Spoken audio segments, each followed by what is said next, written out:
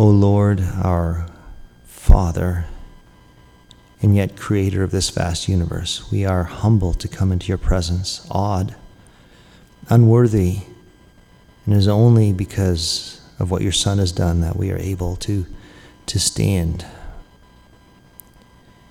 and to enter to this privileged place. Father, we're thankful that we have this opportunity to worship you unhindered, to come together and to lift your name up in song and word and even the love that flows from you through each other. Father, we pray that you would be present in each one of our interactions, that you could flow through us and indeed be a blessing, an encouragement, a light, a salt that would indeed draw all men to you as they see your good works and glorify our Father which is in heaven. Father, our hearts are breaking for the war that we see and the pain and the suffering and fear and agony on so many fronts. Lord, we pray for your grace, Lord, your presence, your encouragement, and Lord, that you could bring a conclusion to this disaster. And Lord, we pray for peace.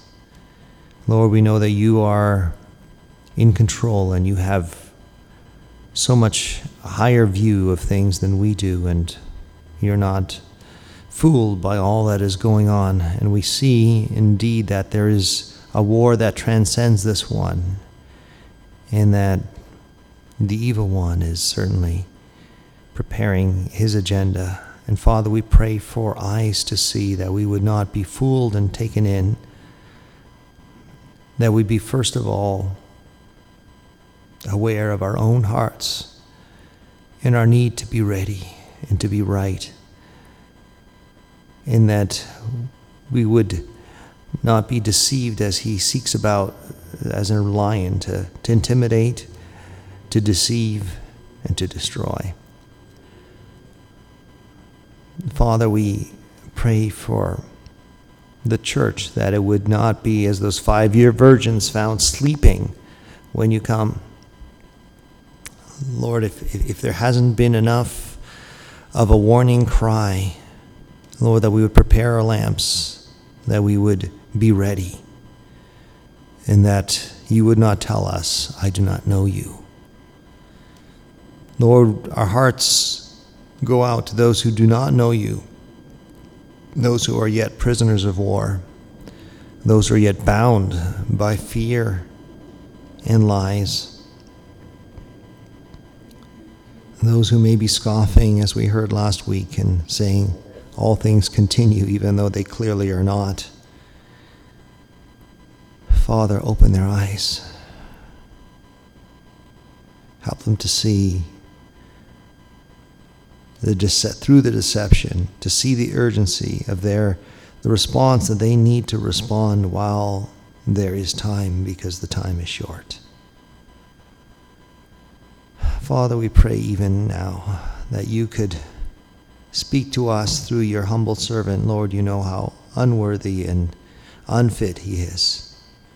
Lord, in spite of that, feed your flock. We beg you in the name of Jesus Christ. Amen.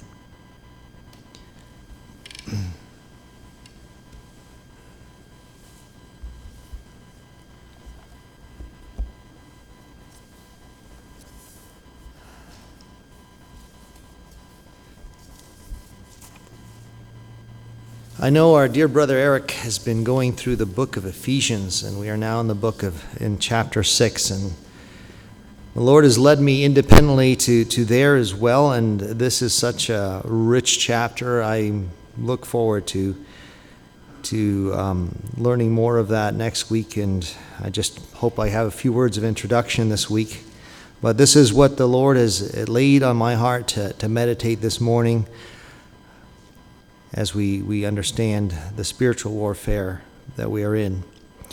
So let's begin reading together from the 6th chapter of Ephesians, beginning at verse 10. Chapter 6, beginning at verse 10.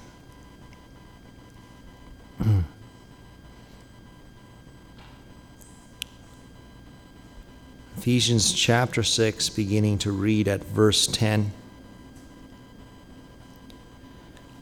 Finally, my brethren, be strong in the Lord and in the power of his might.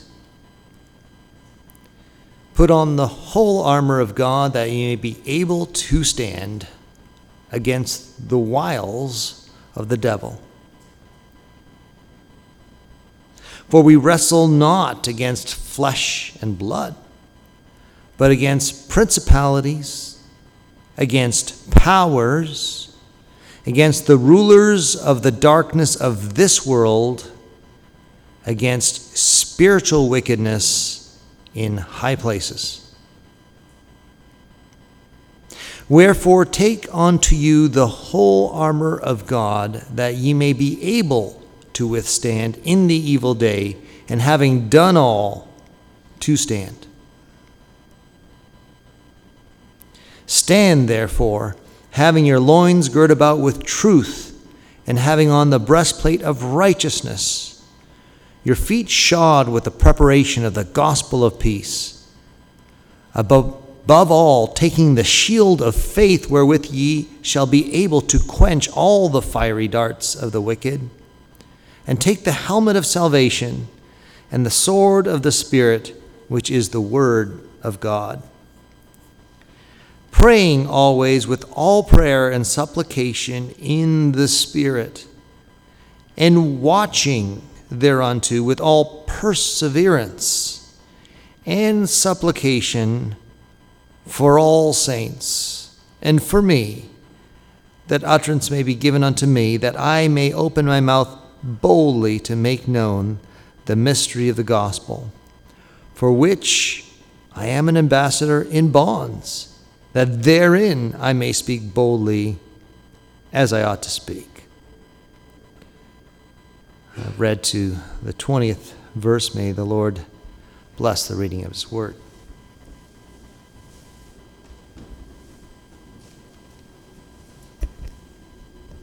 Let's kneel for prayer.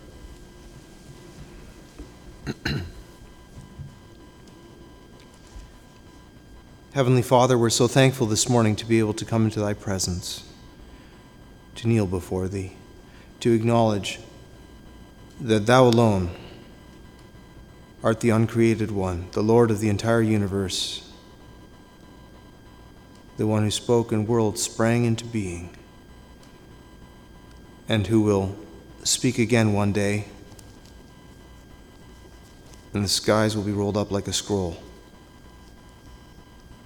But in between, dear Lord, in between those two great events,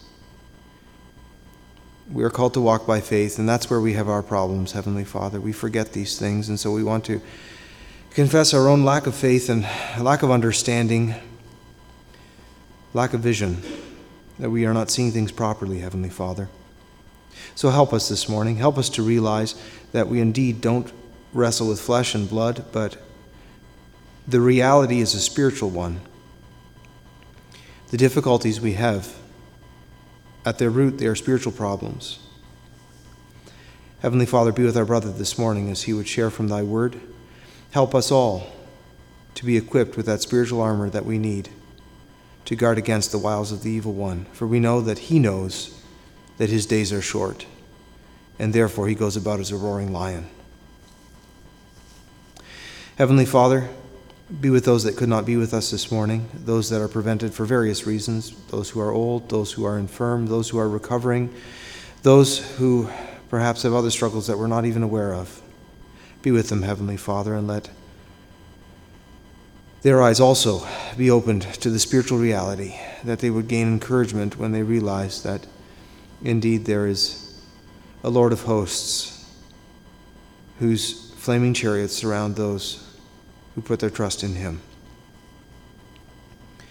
Be with those that are spreading thy word throughout this world, perhaps in the face of great persecution.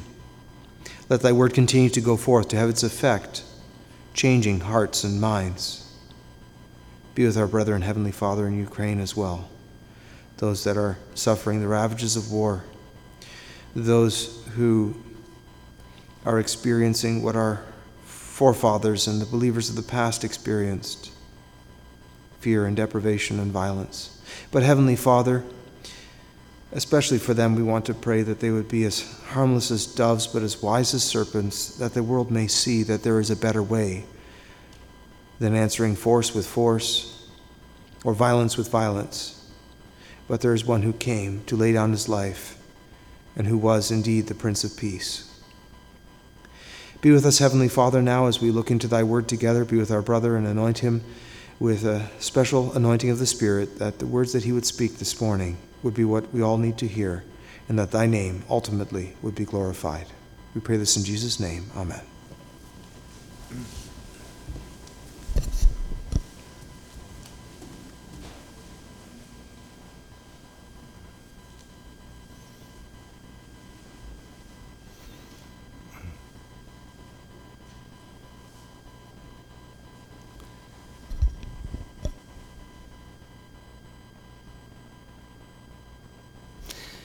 Dear brothers and sisters and friends,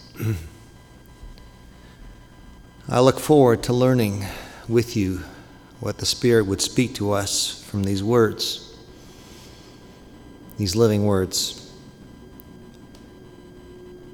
I confess that I have much to learn in this area, and that's becoming more and more evident to me.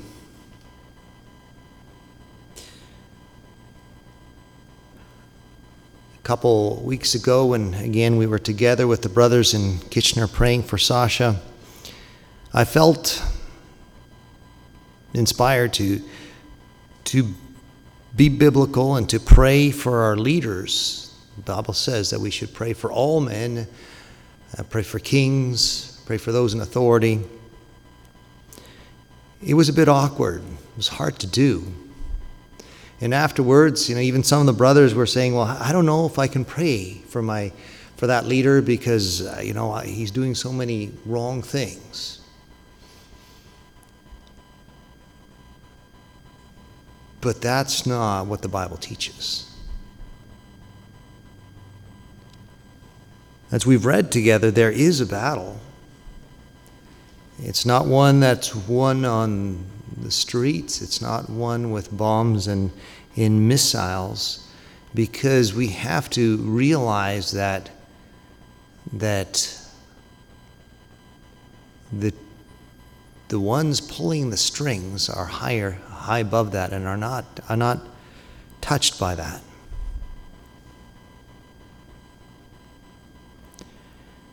That there is a war that is real, and we are called not to be passive observers of that war, but to be active participants. That our calling to be non-resistant, our calling to love our enemies, our calling to not take lives does not make us passive, does not make us to cower or to be indifferent or to be mere spectators.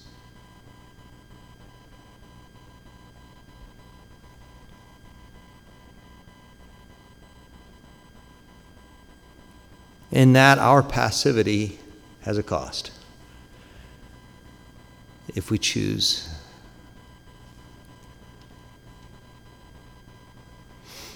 So we read here from God's words that to fight in the war, you need to be strong.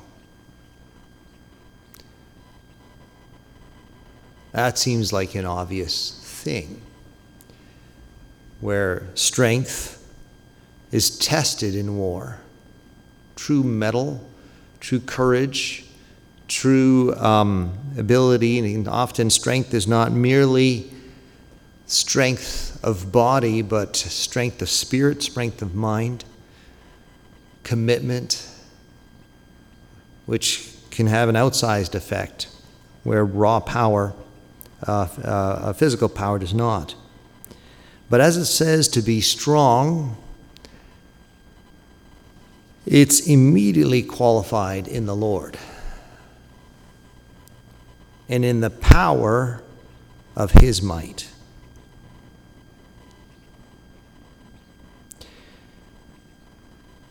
As you engage in this battle,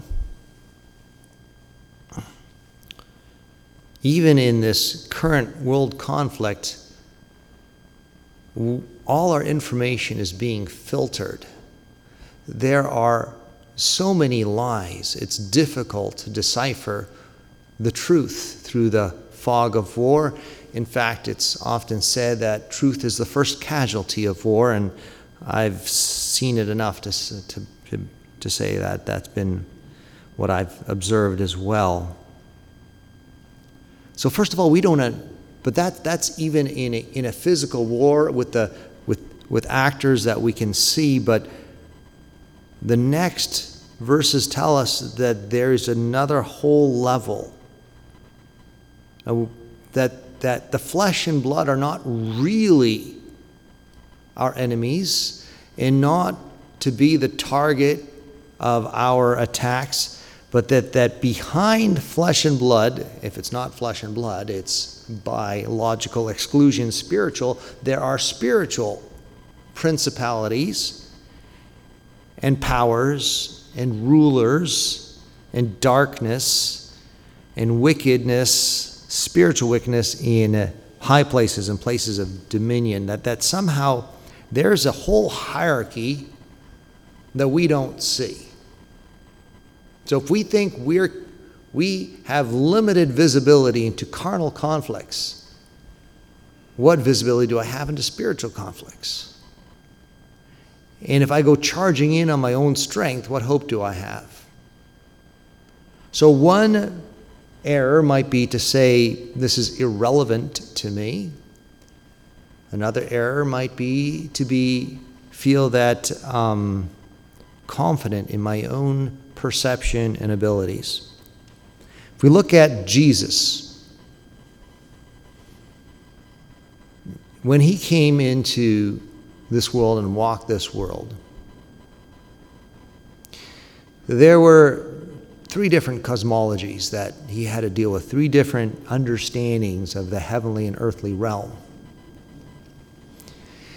The one that perhaps maps to the culture of today would be the Sadducees. They basically said that, it's human power that actually we can see and that makes a difference in my life. So I'm just going to play the political game and grab for power where I can. And the spiritual realities, they don't really, we can't see beyond death, and so we don't really believe things we don't see. So they didn't believe in angels. They didn't believe in the resurrection, and Jesus himself had a conflict on that. They believed in swords and positions and powers and things they could see, and they maneuvered themselves into those positions of power and thought that they were protected by the political machinations. Very Machiavellian. And Jesus clearly disagreed with them. I mean, after all, there was the Son of God standing before them who was going to resurrect himself as an essential part of his plan for saving the world. And they were simply blind to this reality. There may have been, on the other extreme, we don't read about them as much, the Essenes in the desert who may have taken a far more spiritual approach, where it's much more experiential.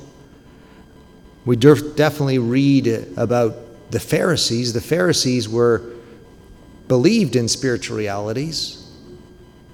They believed in resurrection and angel and God and life after death and reward and punishment. And so they believed the words of God. They didn't just kind of like redefine it all away as something I can conveniently ignore as long as I'm safe and powerful right now.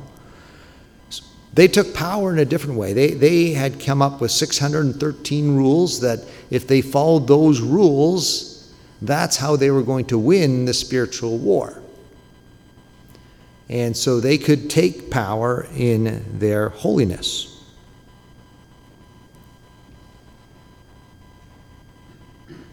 And Jesus had lots of conflict with them too. You would think that these are the good guys. I mean, they're biblical. They believe the truth about things, and they're trying to follow what God said about those things. And yet Jesus has a problem with them.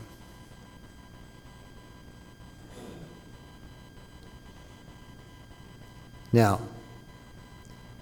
there were clearly spiritual dominion and forces at work. There were demons that Jesus himself cast out, directly confronted, demons that the Pharisees and everyone were powerless against. So there's a spiritual power that doesn't come from knowing this book and following the rules the best you can. But it is not a spiritual power that comes from wild theories and imaginations and inventing stuff that's not in this book. Because we can see that that is a problematic as well. Why was it that Jesus had power to confront real spiritual demons that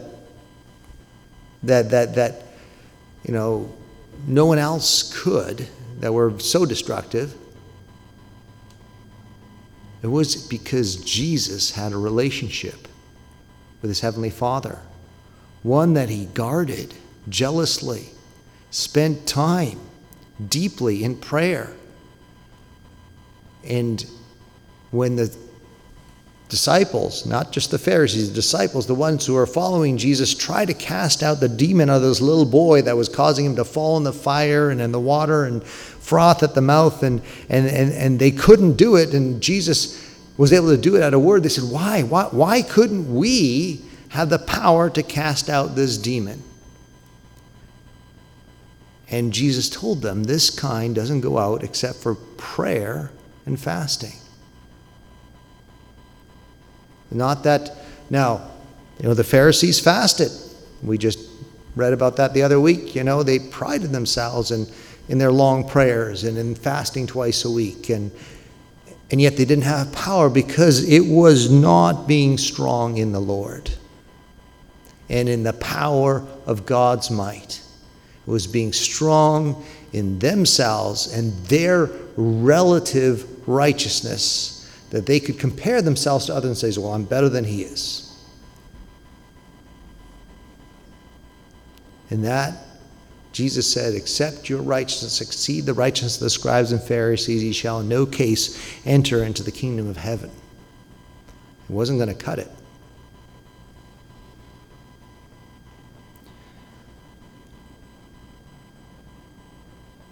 Put on the whole armor of God, that he may be able to stand against the wiles of the devil. Okay, so now here's the enemy. It's the devil. And here's his main weapon: wiles, deception, confusion, being able to tempt and distract and take you by your desires and manipulate you. And we need to be able to stand against that. Sometimes we think that we can handle certain things in our life. Certain things that we think, that's not, I can handle a little bit of that, or a little bit of that in my entertainment, or a little bit of that in my relationships, or in my lifestyle. We need to realize that we're not the ones who are strong. And any form of compromise is a hole. And allows us to be manipulated.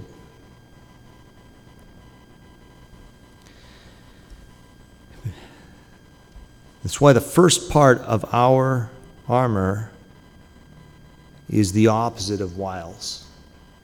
The first part of the armor is truth. Now, I might not know the truth about all the hierarchy of angels and demons and spiritual wickedness in high places. I may not know their names. I may not know their geographical designations and rank, but I do know how rank my own soul is. I do know my own sin. And until I'm honest about that, I will have no power against the evil one.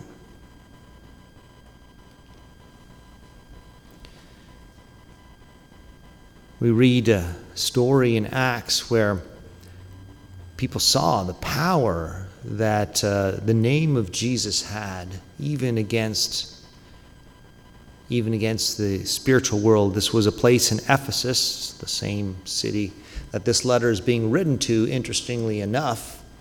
And apparently there was a large amount of occult going on there, amount of satanic worship.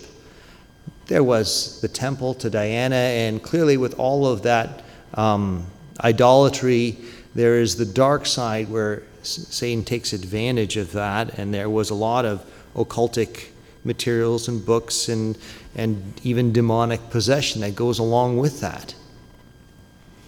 And there was a revival, and they even burned, had a bonfire for all these occultic materials, and there was this reputation that went out about the power of light to dispel darkness, the power of Jesus to be able to dispel even those who were under the power of these dark, destructive forces. And so 7 sons of a priest, they were Jewish, called Sceva, they thought, we're gonna use this. And they went in to confront this man who is demon-possessed, and we say, we adjure you, we command you in the name of Jesus that Paul preaches. And the demon said, Jesus I know, and Paul I know, but who are you? And they left there very humiliated and beaten and fled the scene. They were overpowered.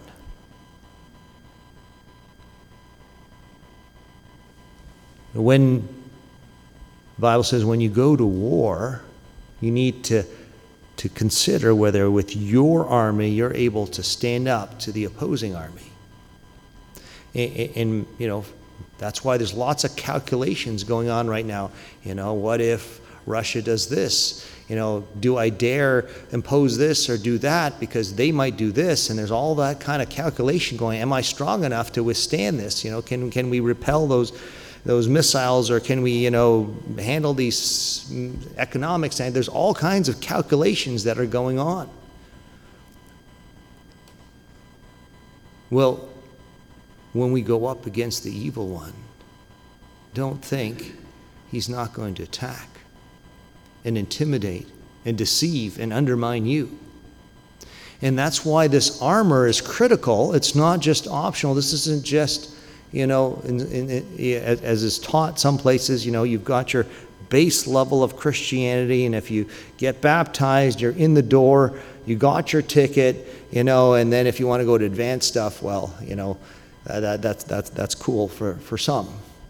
That, you know, maybe you want to go into spiritual warfare or, you know, holiness, or, you know, you get bonus points for that. That's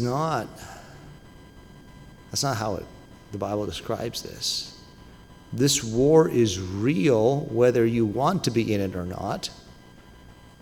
And so, as we read just last time about Jesus, just before he's taken away to be crucified, his last words to his disciples were, watch and pray that you enter not into temptation. Be vigilant.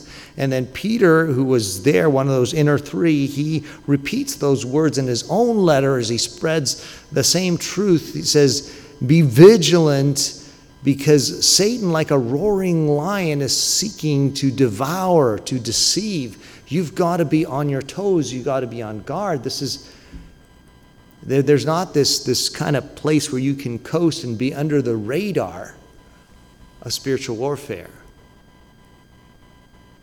Everyone's got to take a stand.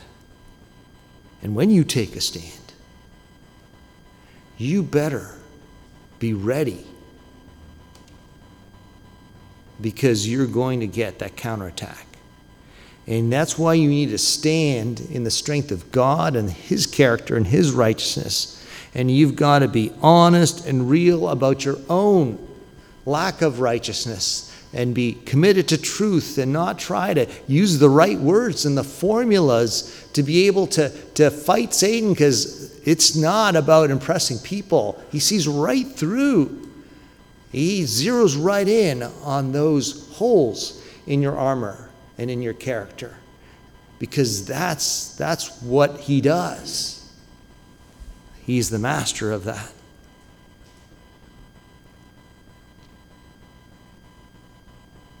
That ye may be able, wherefore, take unto you the whole armor of God, that ye may be able to withstand in the evil day, and having done all, to stand.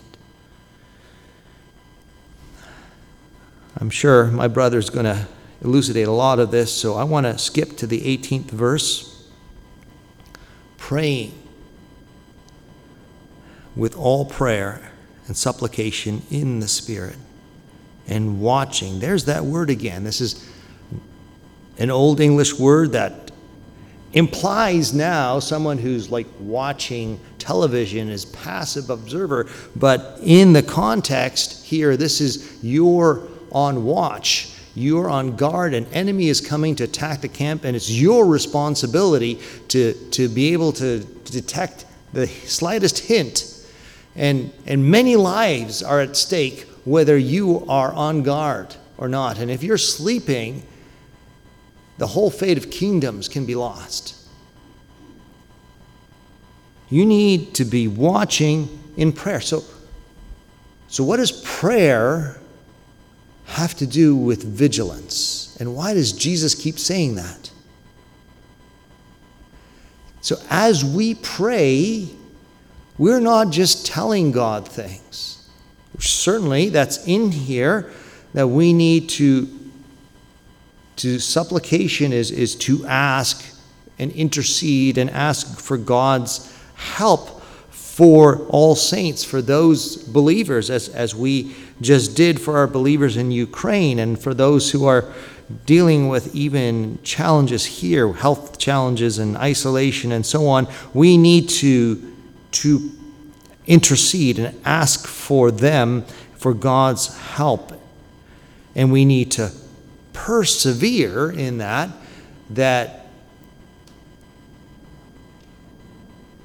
it's not about long repetitious prayer, Jesus said that, but if I don't care, I will mention it once and I'll move on. But the depth of my commitment to this cause and how much I lay hold, as you saw Jacob wrestling with that angel all night long. I will not let you go unless you bless me. And thereby he received the blessing of being God's chosen people and being a prince with God, Israel. As we see Jesus in Luke 18 saying, there's this powerless widow. She's got no money. She's got no influence. She's got no control. Nothing that would entice this corrupt judge to actually deal with her case. But the one thing she's got is she's got persistence. And because she perseveres and she doesn't give up, and because she will continue to come before God, that unjust, corrupt, heartless judge will still take on her case. But do you think God, who hears your prayers, who's moved by every one of your tears, you think he's not going to respond? But even though he takes time, your persistence matters to you. And I can't say I understand that completely, but that's what the Bible says. And Jesus, again, when he's teaching about about the Lord's Prayer is he's teaching them how to pray. He says, your Father wants to give you good gifts. You don't have to be afraid. It's not the monkey's paw where you ask for something and God gives it and makes you sorry you asked. No, he's not there to, he's not going to give you a bad thing. He's going to give you good things. And that's why sometimes he doesn't give you the thing you ask for. Because you think you're asking for a stone, but you're really asking for a serpent, and you don't realize that. But he is going to give you bread. He's going to give you the things you really need. But in that same passage in Luke 11, he talks about how the man that's already in bed with his kids, and back in those days that meant they were in the same bed with his kids, and his friend comes and says, I need a couple loaves of bread. It's an emergency. I got travelers, which in Eastern culture is a crisis. Hospitality was paramount, and your honor was at stake. And his friend in bed says, look, it's too late. Come back in the morning. I'm not going to wake up my family just to do this. But because of his perseverance, because he wouldn't let go, he kept knocking on that door, he will rise and give him. Not just because of the relationship, the friendship, but because of the perseverance. How much more your God, who has a relationship, who loves you as a father, is going to give you, but he wants you to persevere. Perseverance matters. The power of your prayers do depend on the depth of your commitment. And God knows if it's shallow, if it's trite, if it's one-off, or if it's something that you really, really, really care about. But coming back to watching. Supplication it's me talking to God. What's watching? That's kind of, it's me receiving information. I've got to have my antenna up. I've got to have my eyes peeled. I've got to be receiving information in order to be vigilant. There's a part of spiritual warfare that is about you listening to God. You have to be listening to God, not just one way, and hearing as he warns you. As you are in prayer and he says, don't go there. Beware of that situation. Don't get involved in that. That's going to be a trap. And you don't go in your own strength, oh yeah, but I can handle it. That's not being vigilant. First of all, you got to be listening and hearing God and being in tune with the fact that there are spiritual realities, because so many people get manipulated by the social media of this work, and they get themselves all worked up and identified with a human cause and angry at flesh and blood, and they don't realize they're being pawns, deceived. And the Spirit will tell you, no, that's not the Spirit you are of, as he warned James and John, the sons of thunder. It's not about calling down fire from heaven, which is a little bit more literal these days. That's not the Spirit you are of. You're not out to wish destruction, pain, and misery on people. You see them as prisoners of war that need to be rescued. You see them as pawns being manipulated. And even if they are leaders, and even if they are complicit and corrupt, they are still deceived and need rescuing. And we need to pray for them. That's why we need to pray always. And we need to pray, and we need to supplicate in the Spirit. The Spirit knows. And as I struggle, as I honestly admit before you, this is hard for me, this is new for me, I need to grow in this area, is because I need to rely on the Spirit. These aren't patterns I can just follow. These aren't words I can repeat. I need to be hearing the Spirit. How do you pray for your enemy?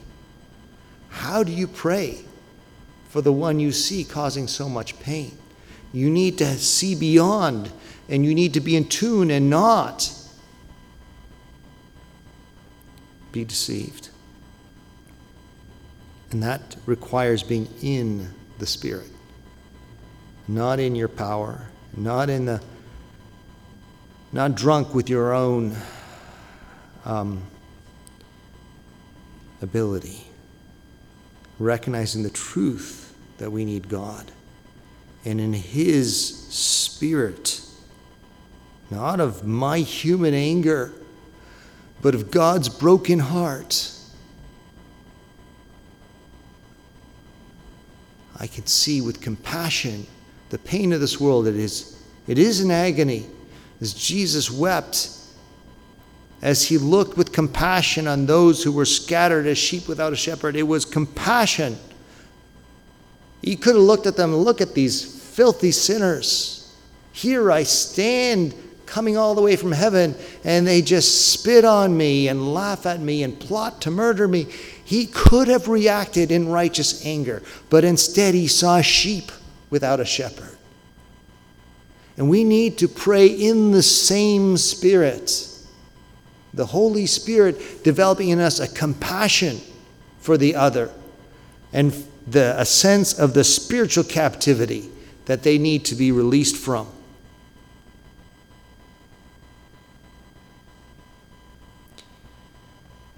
And even those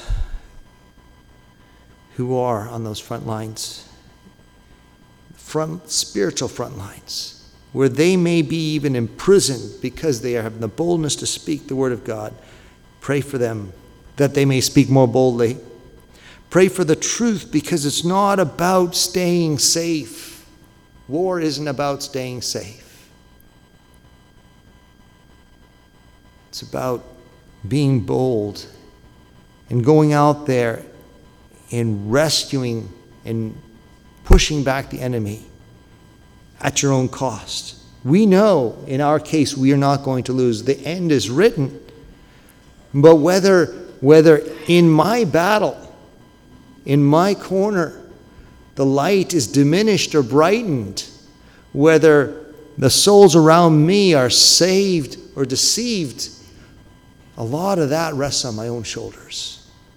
And whether I am vigilant and watching in prayer and depending on the Spirit and in His power and making sure my armor is complete, that I am committed to truth about myself, transparent and repentant, and relying on His gospel and believing truth with the helmet and applying the sword not of my power but of the Word of God and His Spirit.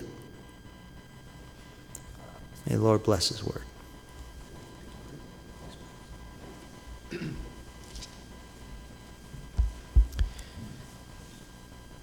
We've heard a fair bit this morning about spiritual warfare. As I said last Sunday,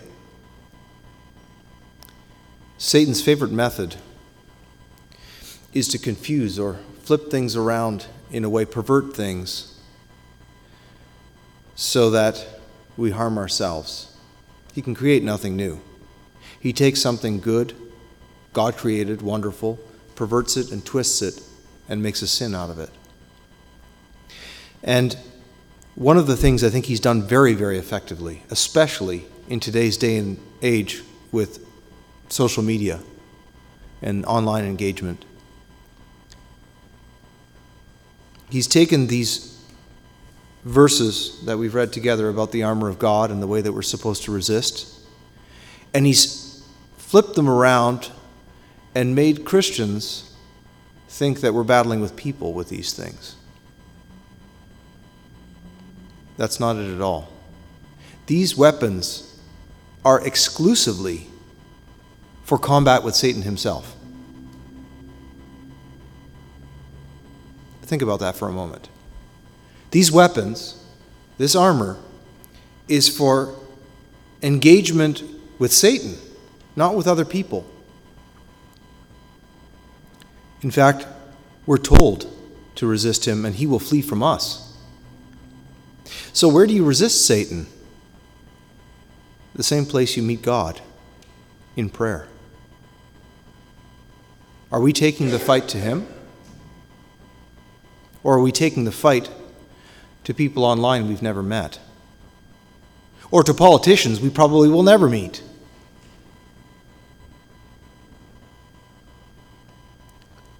Our engagement with the world is actually very, very different than what we've meditated on this morning. You may have missed it. Listen to what Paul says. Brother Edmund read it at the end of the passage we read together. That I may open my mouth boldly to make known the mystery of the gospel, for which I am an ambassador in bonds. That's the way we're called to engage this world, as ambassadors for the gospel of Christ, not as warriors, ambassadors. One who represents a power that's maybe not present yet. Remember, the ambassador serves in enemy territory. He or she represents the flag, the nation, the ideals, the vision of the country to which he or she belongs. He provides or she provides solace to citizens of the same country who come to the embassy for that. We are to speak words fitly spoken to this world to properly represent our great King. So one day, when he recalls us from the embassy and returns, not as a mild and meek teacher, but indeed as a king, the world will have no excuse. They will have seen it all. So let's remember, we are called to be ambassadors to this world, but warriors against Satan. May the Lord add whatever was lacking to what we heard. This concludes our service. Amen.